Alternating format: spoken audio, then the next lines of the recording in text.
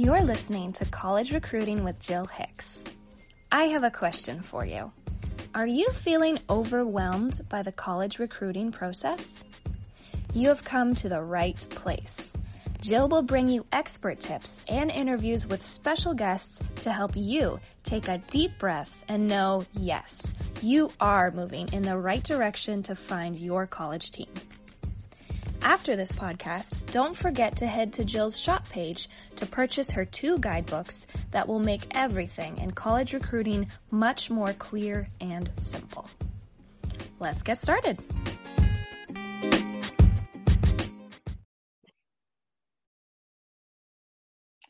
Hi everyone, Jill Hicks here. Welcome back to College Recruiting with Jill Hicks.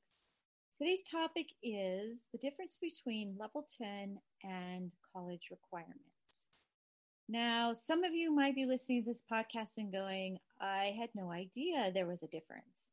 And I would say to you, I totally understand that. If it's not explained to you, which many kids and club coaches often are just working so hard to get the skills needed to move kids up the levels, they don't often take the time to break this all down for parents. And also, they probably feel like you just be the parent and we'll be the coaches. And so I think often there's this confusion for the parent. And that's why I thought this topic would be at least kind of helpful. Now, I know it's still going to be a challenge for many of you as parents, and that's good. You don't need to know all the technicalities. You need to get to be the parent. But I think in general, it's really important that you realize there's a difference when the judges sit down at a level 10 meet and what they're judged upon based on the difference at a college meet when a judge sits down to judge the girls. There are big differences. And many of you might say, yeah, we don't see very many 10s in club like we're seeing in college, especially this year. I'm noticing it.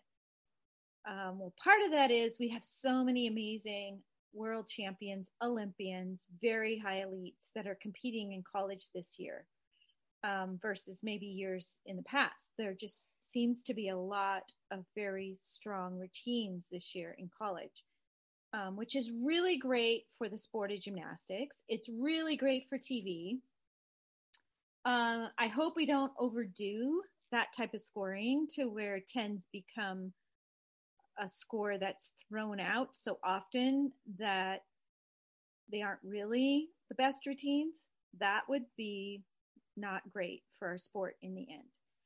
But it is good that we are seeing so much excitement and energy that's coming from all that's going on in the NCAA right now, because quite honestly, without TV and without the hype, you can see, sports fade away. So there's a balance in all of this.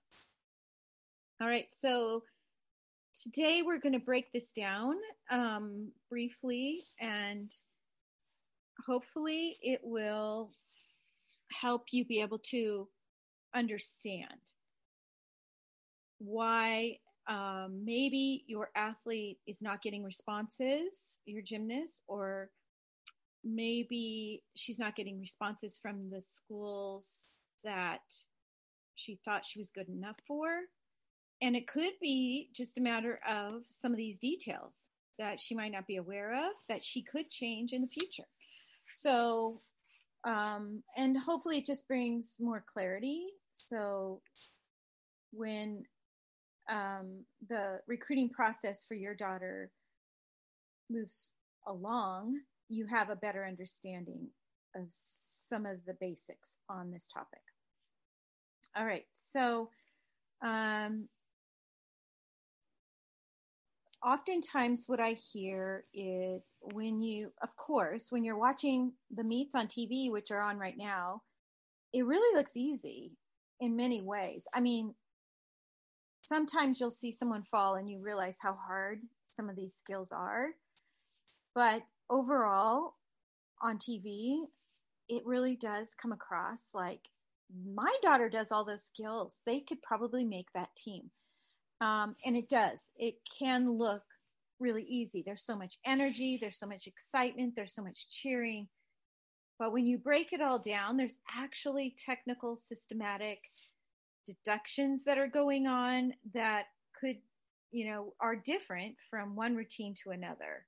So we want to keep that in mind as, you're thinking about what's ahead maybe for your daughter. And one thing that's very challenging in the sport of gymnastics is it is very technical. You don't shoot a basketball into a hoop and get automatic 2 points. And in the sport of gymnastics, there's so many deductions that can happen and meet to meet, it can change. I'm hearing that a lot. So a lot of families are saying, we go to this one state and compete and the scores seem really high. And then we go to another state and they seem a lot lower. So there's a lot of variables involved, obviously, in the sport of gymnastics that are out of your control. And so hopefully I can bring some wisdom to some of the concrete, more type of things in the scoring system and the differences, like I said, between level 10 and college. So here we go. What I often also hear is that I have 10-0 start values. Why am I not getting recruited or even getting responses? So here are 7 different items that I think are, some of the basic things that I see that really separate kids from Division 1 down to Division 3. It's not so much the start values as it is the deductions that they're getting. And number 1 are form issues. I would say form is the biggest difference between Division 1 level 10 gymnasts and Division 3. Number 2, the gymnast doesn't realize there are different requirements for college than level 10 start values. So we're going to go over that in a second. Number 3, feet. And that's a really tough one for parents, especially, and I know a lot of parents listen to my podcast, but for parents to even know, what do you mean feet? I don't even see your feet. I'm just watching her out there smiling or, making her tumbling passes. Or she stays on the beam and you're excited. But you really have no idea that every time she moves, every time she does a skill, if her feet should be pointed and they're flexed, instead, that's a deduction. That can add up to quite a bit. Number 4, bent knees. Bent knees can be very subtle. So when you think of a bent knee, you think of it all the way bending, but actually in gymnastics, it could just be a slight curve that can create a deduction.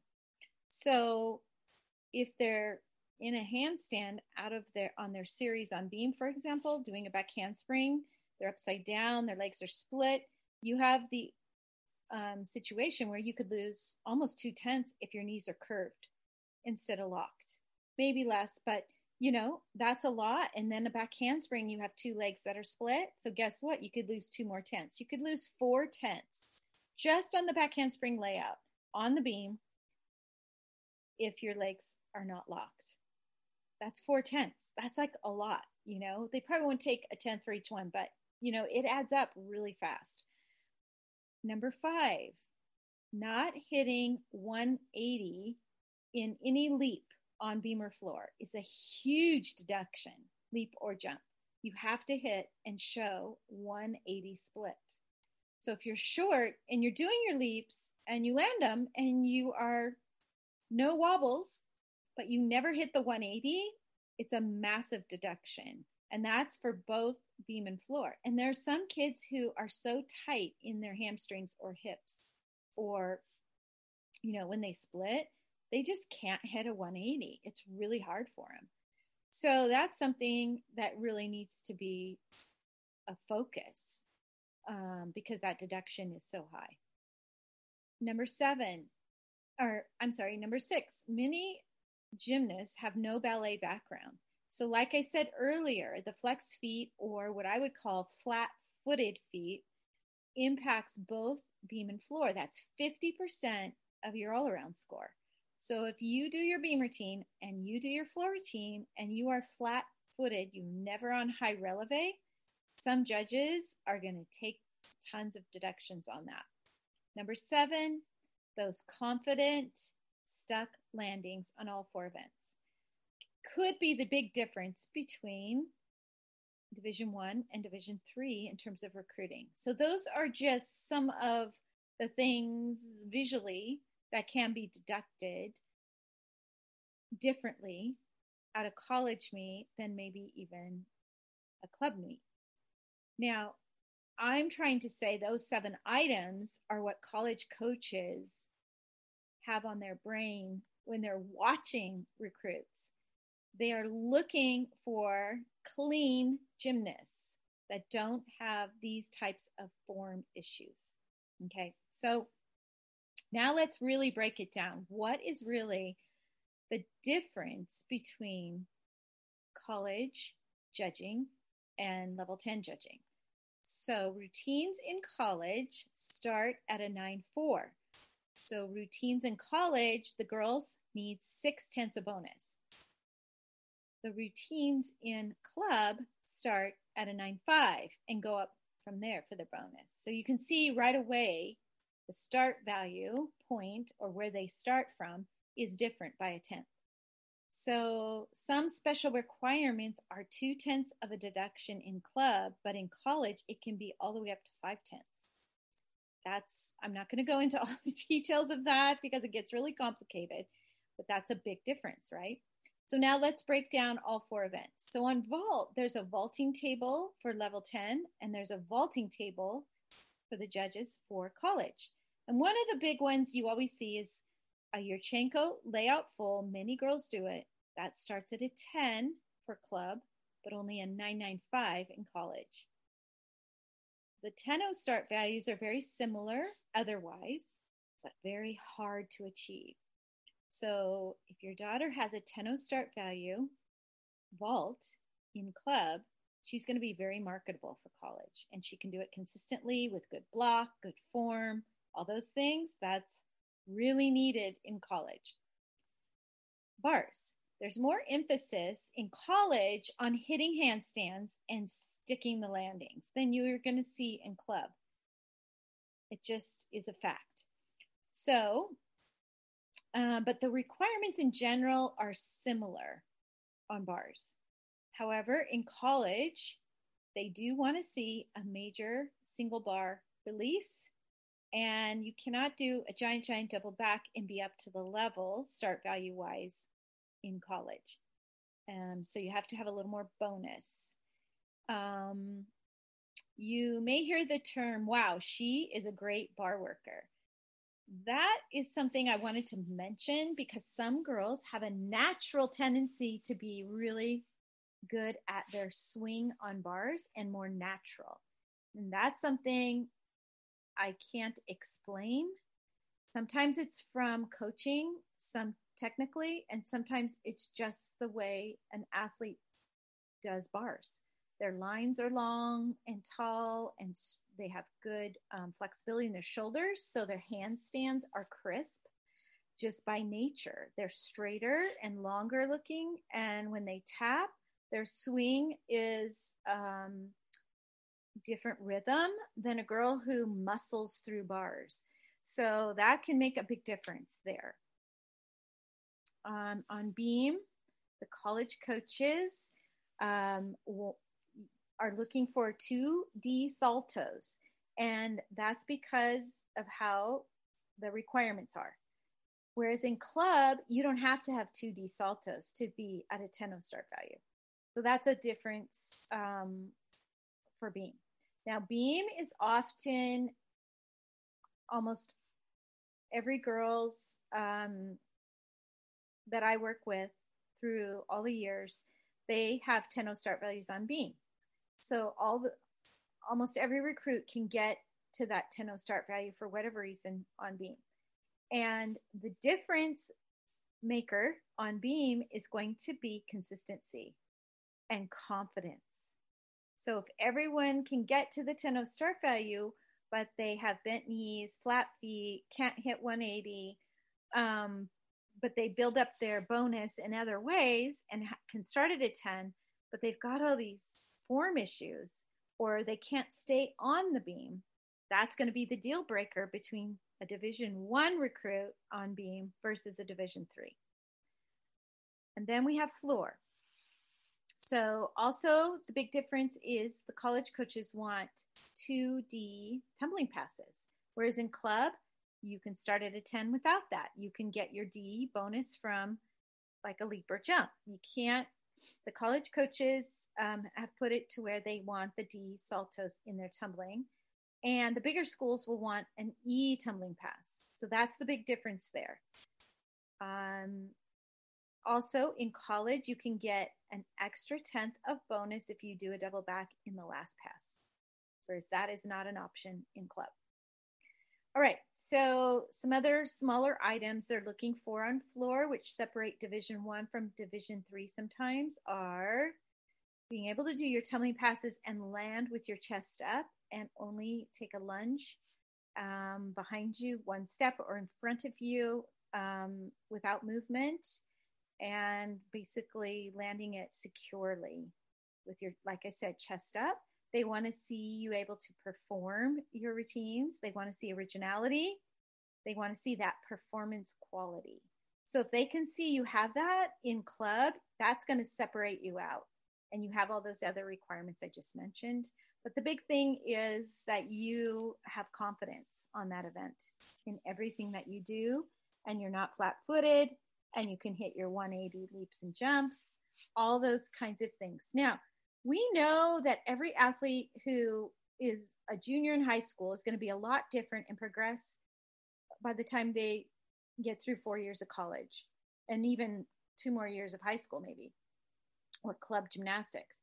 So remind yourself, I'm just sharing the epitome, the top, the echelon of what can be achieved. But the girls are going to work at all these things every single year and progress little by little. And then hopefully when they get to college, you're going to see them even progress more in all these areas. So they might become more of a specialist on a couple events and really become more solid on those events versus trying to do all around, for example. And I'm just amazed at so many girls that were my clients in their high school years that are scoring 9 9s and 10s in college. And it's not that I wouldn't have expected it, but that's what happens sometimes is, when they're only doing their very best events and maybe a different coaching style or technique they're learning, it can really catapult their college years. So keeping an eye on just the idea that, okay, as a parent or as if you are a gymnast listening to this, the little things matter. The details do matter. And if you can clean some of those things up that I just described, and you can show college coaches in your training footage and point that out in your comments on Instagram and really be mindful of these things, it can really change the trajectory of your recruiting. All right, so thanks for joining me here at College Recruiting with Jill Hicks, and I will be talking on this topic even more this week on my Facebook Live, and continue to keep striving. And I like to say, give 100% every single day and improve. Try to improve by 1% every time you are in training, you are at meets, reminding yourself that really meets are education, and try to take off the recruiting pressure off your shoulders and take it one day at a time.